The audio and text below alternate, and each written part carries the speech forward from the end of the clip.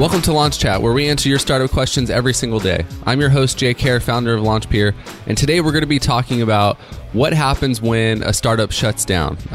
Rocky from Las Vegas has been following a startup for quite some time now, found their website, but it looks like they haven't posted any blogs in a year, haven't posted on social media, haven't really updated anything, but when he was looking back on his research, it looked like everything was going great. Like the startup was getting customers, they were getting users, they seemed successful, but now the website's not really working right. It's not redirecting anywhere. It doesn't say that they got bought or anything like that. And he's having a hard time finding information about that. So we're going to talk about some of the bad stuff about startup life in terms of what, like, quote, success looks like from the outside and what it really means when you're working in a startup that is about to shut down or pretty close to the brink, and what kind of steps are taken during that process, and some of the reasons why Rocky probably stumbled on to this startup and it looks like they're just ghosting. So we're going to talk about that today and get into some of the negative things about startup life. Today's question comes from Rocky in Las Vegas, Nevada. He writes in, I was reading about a startup. They had some good articles written about them a few years ago. The blog post from one founder seemed positive and successful, but now the website is down with no alternative. There's been no news of the company for the past year and a half at least, no activity from the founder with the blog, and the other co-founder works at another company. What would cause that? I understand if the company was struggling, but this one didn't seem like it was, and their business model was pretty solid. As of a little under 2 years ago, they seemed to be growing and healthy based on the founder's blog. What do you think might have happened? Hey, Rocky, so thanks for your question. The sad thing about startups is that people lie all the time. It's just the truth. The problem is that the startup culture and entrepreneurship culture has bred into every entrepreneur, well, most every entrepreneur, that a failing startup is not something to be proud of. And that's not true, or at least it shouldn't be true. The most successful founders that you've seen with the biggest companies, the most success, they're featured on Forbes and TechCrunch and, Entrepreneur Magazine and all of these places, they've all had startups fail. But when we read articles in those publications, or we look on forums, or we look at the most popular articles on Reddit, their startup threads, or indie hackers, or whatever, the most successful threads are the ones where it's like how my company got to $5 million in revenue and I didn't spend a penny on marketing, which is just total BS. Or how I made $500,000 this weekend drop shipping, or my product launch got me 20,000 users, and whatever. There's just so many articles out there about that, but there's very, very few places that you can go to see failed startups, or the reason startups failed, or startup founders being proud of a failed startup. Businesses fail all the time. I mean, it's just a normal part of life. 90% of businesses fail within the first couple years of doing business. That includes tech startups. They're no different from any other type of business. And I'd say tech startups probably fail at a higher rate than businesses in general. And so when you're thinking about, hey, this startup I was looking at, their website seemed great. It seemed like they had a lot of positive success and things were going really well. And then now you look back and you see, well, the website's up, but they haven't updated their blog. It doesn't look like they're in business anymore. They're not talking to anyone. Their founders look like they're at other jobs. That happens all the time. And just because startups look successful from the outside doesn't mean they're really successful. It means that they go to dinner parties and they tell their friends they're successful, or they tell the startup community they're successful. They get interviewed on different places and say yeah, things are going great.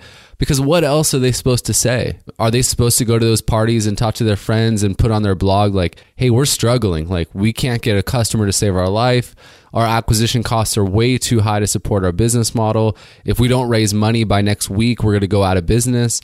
Those kind of things get demonized in the press. And you can see this. I know I had an episode talking about MoviePass last week where they were getting a ton of flack from their customers because they couldn't support their business model, where they were bleeding money on every single customer they had.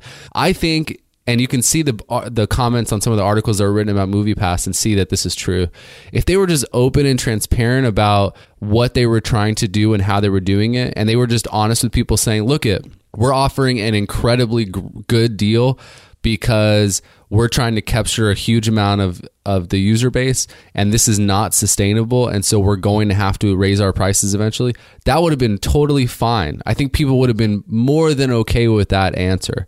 The problem was they tried to cover it up like every startup and most every startup and most every business tries to do, and say, no, things are going great. Like our servers just went down and like no big deal. And then you find out really from a reporter who does some digging that like they couldn't afford to pay their server costs because they were just bleeding money. And that happens all the time. And MoviePass is a multi-million-dollar, well, it's valued as a multi-million-dollar startup. I wouldn't consider them a multi-million-dollar startup because they're losing money. So I have a very different definition of what a successful startup is than like Forbes does. But when you're looking at companies anywhere, like if you're going to an event, looking at someone's website, or you see that someone's successful on the outside, don't take that like at face value. It does not necessarily mean that they're doing really, really well. And I run into this issue a lot with clients that come to LaunchPeer, and I have customers who talk to us and say like, well, there's these competitors and they just launched a few months ago and it looks like they're doing really well and they're getting a bunch of press. It's like,